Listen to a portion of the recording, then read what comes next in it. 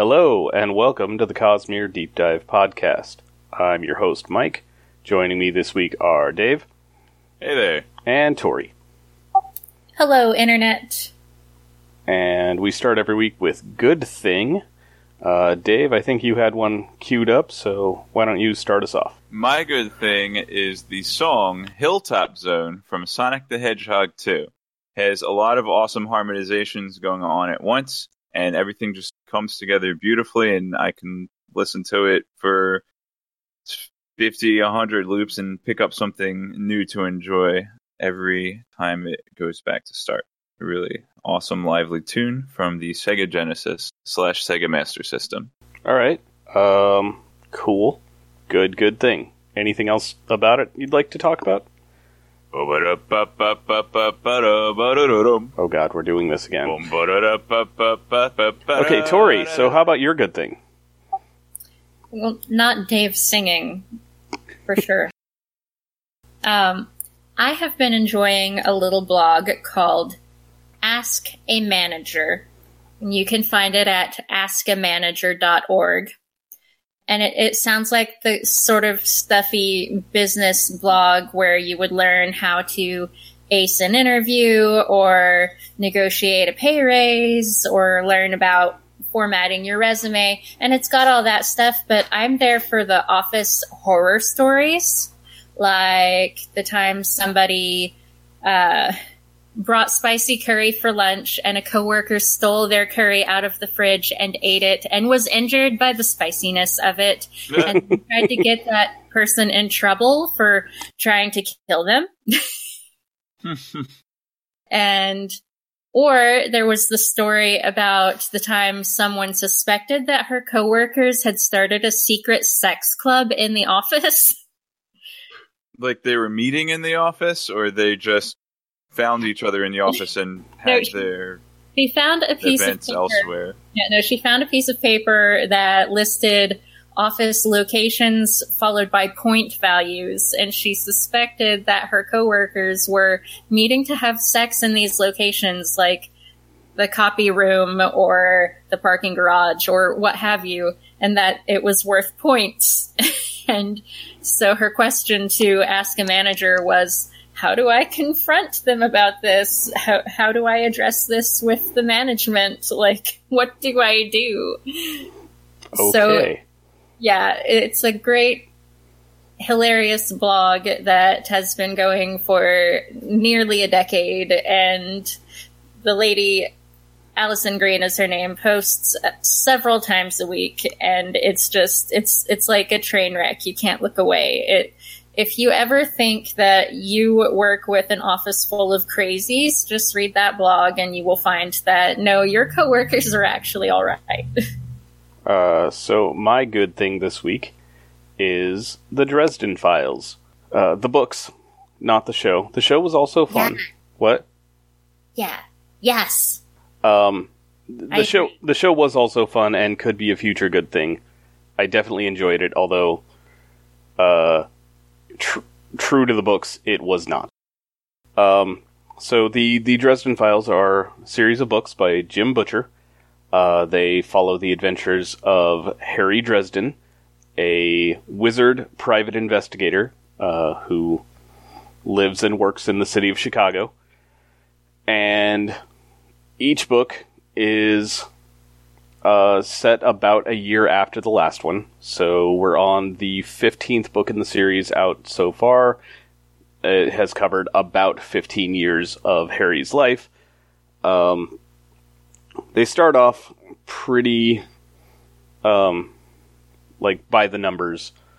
Like, this is how you write a detective story, and also there's magic. But by I want to say about the third book is where it really starts to open up and finds its own voice. And wowee, it's good stuff. Yes. Just super duper good stuff. The writing is phenomenal, just in general. The plots are very, very wonderful and great to go through. I'm in the middle of another reread of the series. I just started book 13, which I don't even want to tell you the title of because it does give away some spoilers. Yeah, it's good. It's good stuff. Yes. Highly recommend. Good stuff. The Dresden Files. Dave, I'm guessing you haven't read any of these since you haven't really read much in genre fiction. I've read some books that aren't Harry Potter even. Okay. Have you read any Dresden Files books? No. Dave? Craig has actually started. Sorry. 7.5 Orson Scott Card books. Okay. All right. And the first Dune book. Okay. So those are all science fiction, so I guess they don't count. No, it's all genre fiction. Sci-fi and fantasy are very closely interrelated. Yeah. So for the Orson Scott Card, I'm assuming it's the core Ender series and then the Bean books. -1. Actually, all of the Bean books and 3.5 of the Ender core series. I didn't realize there was a fourth Ender book. Yes, it is called Children of the Mind. Okay. Then what did I miss? Because I did read that one. Speaker for the Dead and Xenocide. Oh. Never mind. I guess I didn't read that one. Oh, wait. And Ender's Game, obviously, yes. Huh. Thought I read... Alright, whatever. This isn't good podcasting. Was my favorite of the three. I think Ender's Game only exists to set up the other three, and Xenocide is my favorite of the three. Though, like I said, I didn't finish Children of the Mind.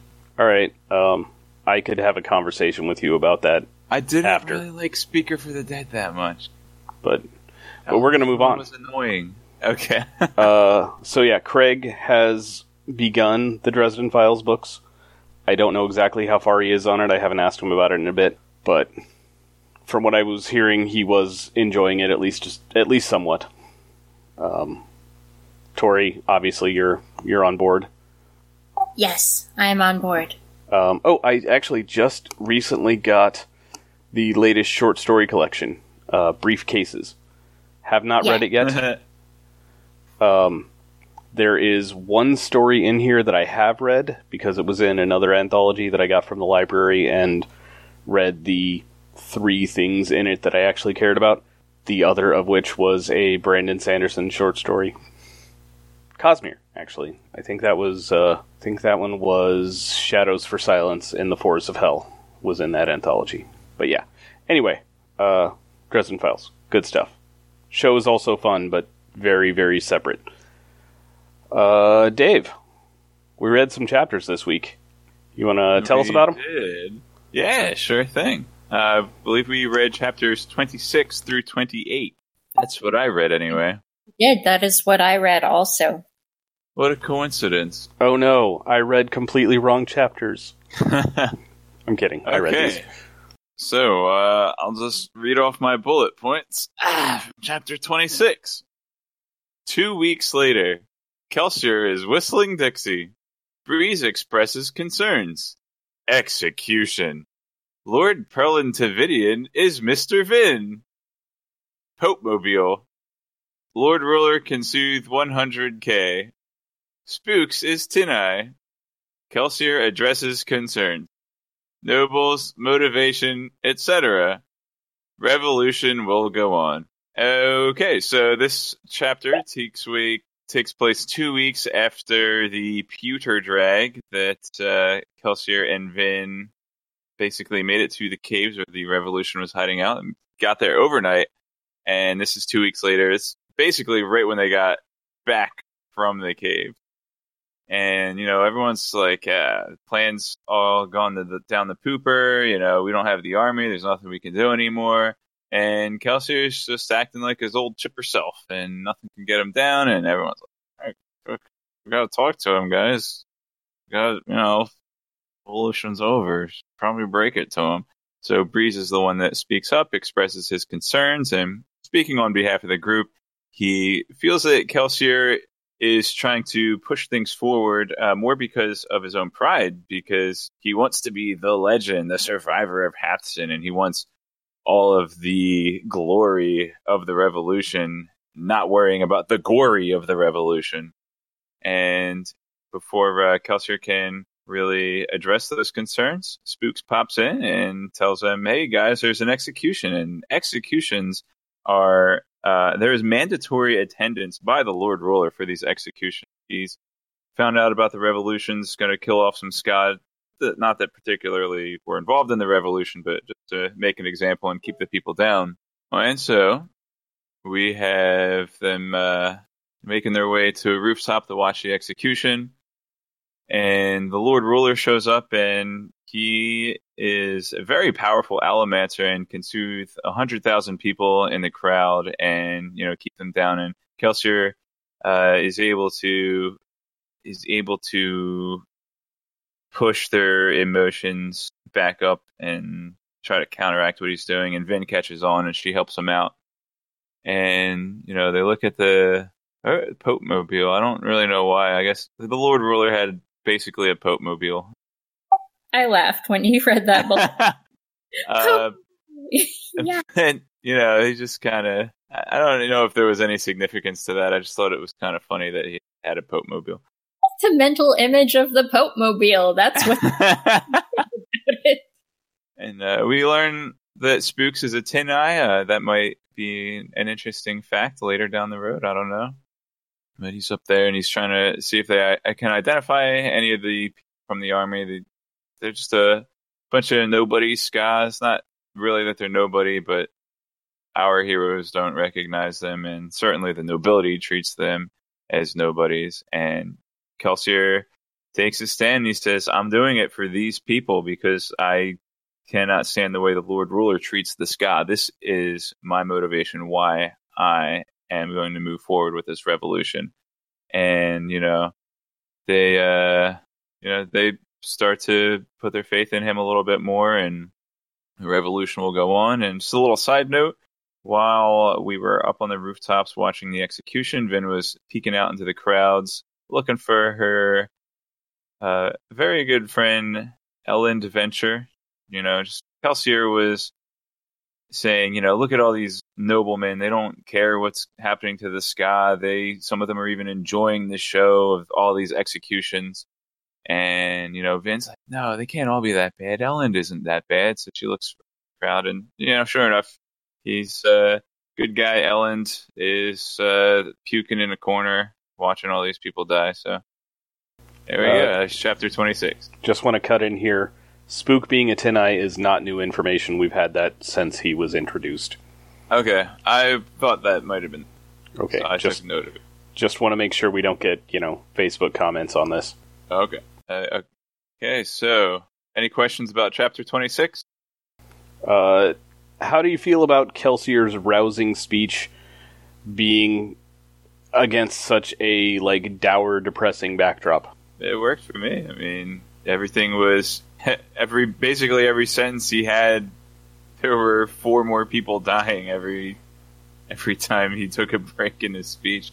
And fountains shooting blood into the air. I think that it would make an amazing scene in the movie version of Mistborn. I thought it was appropriate. I honestly, I thought the timing of the execution was a little convenient for Kelsier's needs. Well, it's fiction. Sometimes you get that. Like in the movie version, he'll be up there giving his speech, and every sentence will have the chopping of the axe as a sound effect at the end. Yeah, chop, spray. It'll punctuate all of his sentences, yeah. Today is our Independence Day, chop, spray. Today we are canceling the apocalypse, chop, spray. Those are the 2 big rousing speeches I know of from movies. Yep, just those 2. Riders of Rohan! Those are the ones I think of. Chop, spray. Alright, continue. Okay, so, on to chapter 27. Macabrathon over. Kel and Vin go to meet Marsh. Can Lord Ruler penetrate Copper Cloud? Vin burns gold. Okay, bit fewer notes. A lot of this chapter is just Kelsier and Vin sitting around waiting because they have some info from Marsh. Marsh has infiltrated the Obligator training grounds and can meet with them very briefly to let them know what's going on. And while Kelsier and Vin are waiting for Marsh. They talk about how the Lord Ruler is this powerful Allomancer, and Vin swears that she could feel the Lord Ruler pushing down on her emotions, even though she was burning copper, and burning copper is supposed to make you immune to emotional allomancy. Kelsier says, no, that's possible. But Vin's not quite sure. And she makes note, hey, Kelsier, you said there were 10 known allomantic metals. You have this 11th one that we're trying to figure out, but you only showed me 9 metals. What's the 10th one? Or I think the 10th one is atium, so what's the 9th one? Kelsier says, that's not important, but it's gold. It doesn't do anything important. Don't even worry about it. You're going to go and do it anyway, aren't you? Well, here, let me give you some, so make sure you get a good cut gold powder. And she burns it, and there's this really cool surreal experience where she sees 2 possible versions of herself. So one is if she had basically continued being a ska street scum, what her personality and appearance would be like. And one is way opposite side of the spectrum of her overly enjoying noble life and being oblivious and not being the careful, smart girl that she is. And the real Vin rests somewhere in between those two based on the decisions that she's actually made. But it shows the possible different Vins that could have existed based on how she chose to live her life. And I found this really interesting, and I'm kind of in between whether this is important or not. At first, I'm like, oh, wow, this is really going to play into something. But then when I thought about it, Brandon Sanderson seems like the type of author who wants to flesh out his world enough that he would show us something like gold burning and then never mention it again. It never plays into the story at all. So I am completely aware that that's a possibility. But there are a couple of cool ways that he could use it. One, maybe there is actually a practical use for burning gold, and if there is, maybe the Lord Ruler figured it out and he's using that as leverage somehow, or maybe they can kind of trick the Lord Ruler into burning gold somehow, and that would kind of mess with his head. But I also think if the Lord Ruler did burn gold, this is a guy that's 1,000 years old and has made millions of decisions more than the average person. So I wonder if we would actually get several different copies of Lord Ruler rather than just the 2 that Vin sees when she burns gold.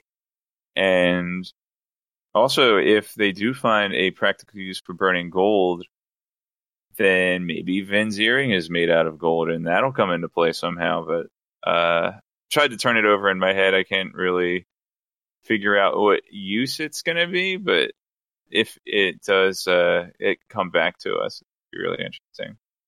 Okay, there's chapter 26. Any questions, class? So they do meet Marsh, I guess, and Marsh kind of tells him how things are going, how he's been taken notice by the Noble Society as a seeker. Not this Noble Society, but by the obligators and the training.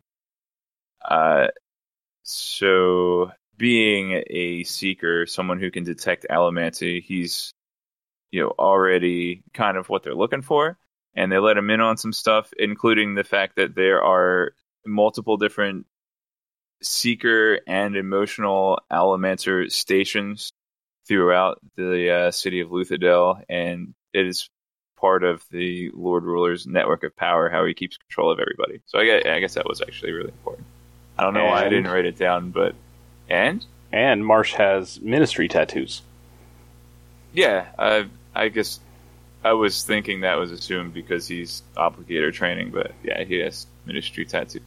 And he's head of the class because he's an overachiever. Yeah, that too. One thing I did mention about 26 in the outlines I forgot to touch back up on is that Vin's father is the Lord Prelin, which is basically head of the Obligators, and it technically outranks even Steel Inquisitor. Tavidian is the dude's name. Yes, Tavidian. Lord Prelin Tavidian is Mr. Vin. Exclamation point, exclamation. Okay, so chapter 28 sees us back in the noble party scene. And we see Vin starting to spread rumors among the nobility. It's part of the new plan is really to step up the game and get that house war started even sooner than they wanted to before, because now that's going to be their main source of chaos. They already got the garrison out of the city, so now they got to hurry up. And basically, it was the next step of the plan all along. They just have to speed it up because the first step was sort of foolishly sped up by Yaden. So they have to get the house war started. Elend spills the beans. He is concerned for Vin's safety and kind of blurts out the fact that his family has been mining the Atium for the Lord Ruler. And when was this book written? Should have looked that up. I thought it kind of funny that it's the venture company that mines the Atium. It almost seems like if this was written before World of Warcraft, that copyright 2006. I don't know when WoW came out, but I'm curious if WoW actually referenced this book in having the venture company being like the Goblin and Ogre miners and Stranglethorn Vale, and I don't know. I feel like that part of WoW was out before this. It was close though. Close. I think I was out of high school when WoW came out, but I'm not sure. Because that's back in, like, that was in vanilla, right? Yeah. They've been around since then. Maybe Sanderson played WoW, I don't know. Could have. Wasn't it 2005-ish? November 23rd, 2004. Well, we know that Brandon Sanderson enjoys some Magic the Gathering, so maybe he likes some other nerdicular pursuits. I wouldn't be surprised. Or it's just that Venture is a cool name and is... And, I mean, even if it was used, you know, I'm guessing it was more of like an unintentional kind of thing. Yeah. Like...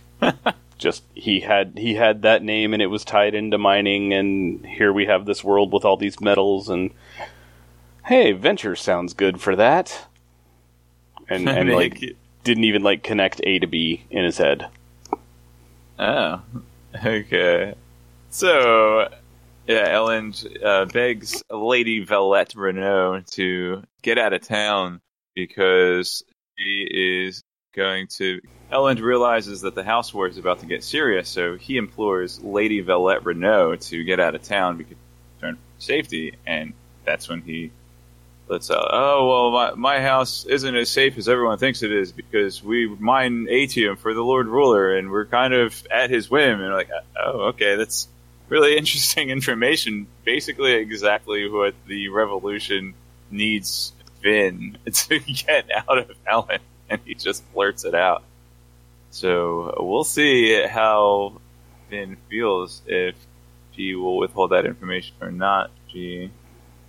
We don't get to see what she does when she returns to Club's workshop, because we have, and I believe this is a first for the Book of Mistborn, we have a section of the book that's not written from the perspective of our two protagonists. I guess you could count the Lord Ruler, past Lord Ruler, as another perspective that comes up, but we actually get a section that is written from the perspective of the man, Elend Venture himself. And it starts off with him trying to sneak back home. Like, you know, he was out late drinking, so he's trying to sneak home and avoid his father. But not because he was out drinking, but because he was hanging out with Valette.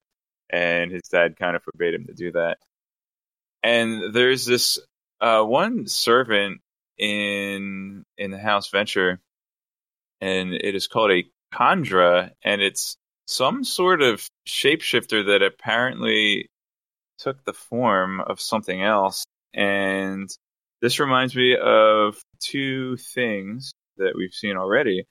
One is Lord Renault, because Lord Renault is said to look exactly, the fake Lord Renault who's working for the Revolution is said to look exactly like the original Lord Renault. So is he one of these Kandra that can change his face?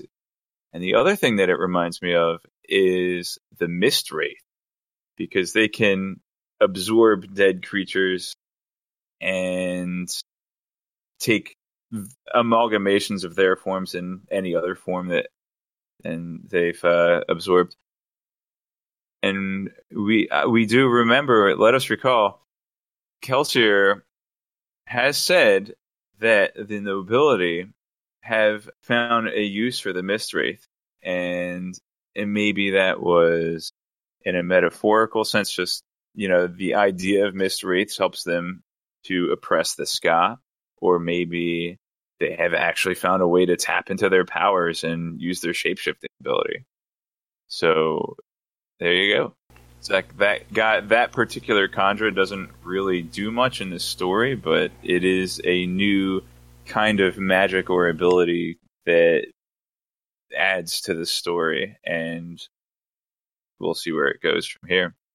So Elend and Straff Venture having a little argument. Straff, like he said, doesn't want Elend meeting with Lady Valette, and he wants Elend to work with, kind of court this lady from a smaller house so that they can build their alliance and take on House, I believe, Hasting it was. And, Elend's just like, Hastings is the strongest house. We should ally ourselves, and the two of us would be unstoppable. But he is a little too timid to stand up to his father in that way. So Elend, he's like, I'll think about it. And Elend is about to retire to bed, and his friend Justes shows up, and he says, hey, I had your girlfriend followed, and she wasn't in the carriage when it was leaving the city. Okay, so that much is fact, and we know that that's true because she went to Clubs' workhouse. But there is further speculation from Justes, and he tells Elend that Vin is a spy working for some other noble house. And Elend's like, no, Vin's not like everyone else. And Justes is like, hey, whoever set this spy on you, they knew your likes. They knew where you like to hang out and read your books. They knew what kind of girl you like. They're out to get you. And Elend's is like, holy crap, I told her House Venture's biggest secret, me and my big mouth. And so he sends a message back to his father, says, look, I'll go on this little lunch date that you have set up for me, but I need to borrow some of your spies. And that's the end of chapter 28. All right. So yeah, that is the end of chapter 28.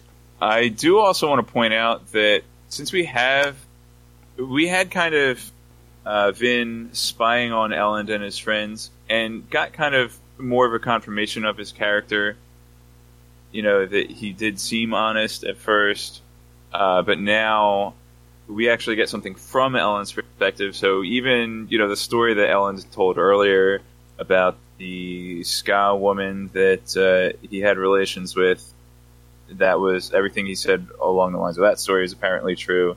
And just seeing things from Elend's perspective actually kind of confirms all of the things that he has said. So he basically seems to have been honest with Vin up to this point. So that's a really big takeaway from this section as well.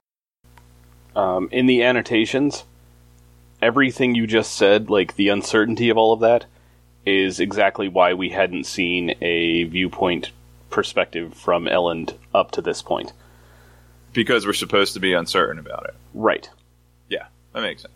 So, alright, do you have anything else before we kick you off? I don't think any of my previous theories have been contradicted yet.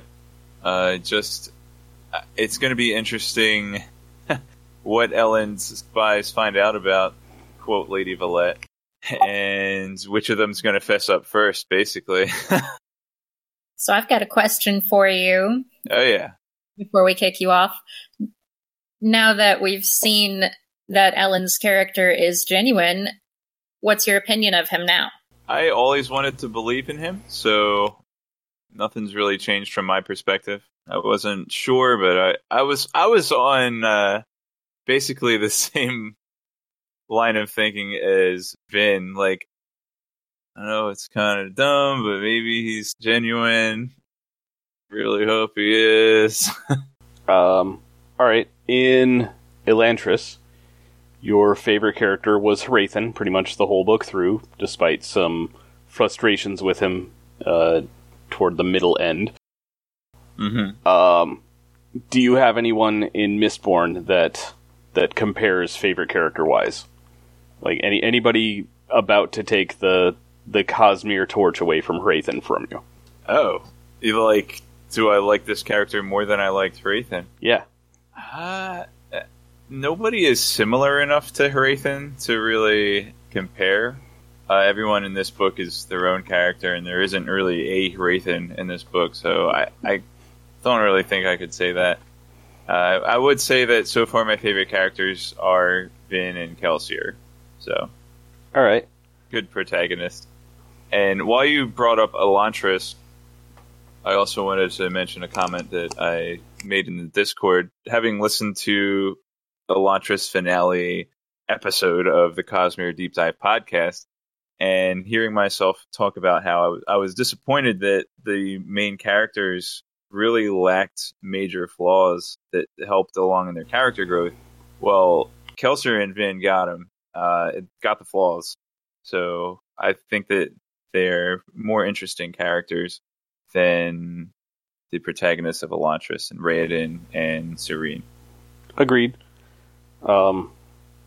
Honestly, the presence of like realistic, believable flaws is one of the most compelling things that I find in a character. It's why Spider-Man is my favorite superhero. Yeah. Exactly. Not necessarily because, he sticks to walls and can shoot webs and super strength and all that, but because, Peter Parker has problems that being a superhero do not solve and often make things worse. So, all right. I think that's all we need for you today. So, have a good night. All right. Good luck, guys. And he's gone. This concludes the spoiler-free section of our podcast. If you are, as I am, reading along for the first time, we recommend that you stop listening now, as the following will contain spoilers for not only this book, but for other Cosmere books as well. There may also be general spoilers from any other source material. Spoilers begin now. All right. All right. The spoiler tune would have just played. So holy crap, he got everything right. Yeah, he did. Ye gods and tiny fishes, he got everything. Just to go back, we've got...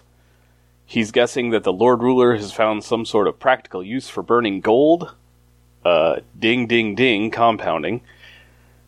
He hasn't quite pegged to the earring yet, but he's paying attention to it. And I sure didn't my first time through. Right.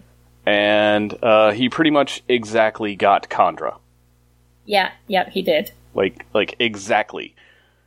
And I don't think that my first time through, I was even paying enough attention to notice Kandra. Nope. So, wow. Good job, Dave. When you eventually get to listen to this someday, well done. After we'll be done with the entire series, but... Yeah, I honestly have no idea when this would be available for him. I don't know. We might open things up after Way of Kings, because that, aside from Oathbringer spoilers, there isn't too terribly much Cosmere wise that he won't have gotten into by then. Anyway, what do we want to talk about spoiler wise for these 3 chapters and then the 4 preceding, because we didn't get into spoiler stuff last time? Or is there anything off topic you want to get into? Because I don't really have anything prepared. No. So regarding the gold compounding, did we get that explanation at the end of Era 1 Mistborn? No, not really. Because I didn't think we got into the compounding stuff until Era 2. We didn't get proper explanations for it. Like, we know that the Lord Ruler is using some combination of the powers to give himself that long life, but I don't think we got the explanation that it was, in fact, gold compounding, right? The gold compounding is health. Atium compounding is youth. Everything else is just, other compounding. And he's also got a few hemalurgic spikes, which give him even more phenomenal cosmic powers. Right. Well, no, but yeah, I know ATM is what's giving him his youth, but there was that story about how, didn't they burned him down to a skeleton and then he came back? Yeah, one's gold. That would be gold. That would be gold. So for Dave to be like, yeah, he's found some practical use for burning gold. We don't know that until much later. Right. And then, like you said, we don't get, like, a proper, like, practical, this is what this does, this is what it looks like, this is how it works, until, Alloy of Law with Miles 100 Lives. Yeah. Who carries, a stick of dynamite in his cigar case, because if he ever gets caught in a net, he can just explode. Yeah. Yeah. So good job, Dave. You did good there. Yeah, holy crap, dude. I mean, honestly, at this point, if he's getting all this stuff right, then there's not much reason to not keep him on, or to not let him into the spoiler stuff. I mean, unless we go off on massive Stormlight Archive tangents, as we have done. Oh, and we will. We will. Sorry for the short episode, folks, but see you next week. Yep. Good night, Internet. Bye. This has been the Cosmere Deep Dive Podcast. Follow us on Twitter at CosmereCast, or like us on Facebook. Our theme music is Traveling Made Up Continents by Gillicuddy, used with permission. Hear more from him at the Free Music Archive. Thanks for listening.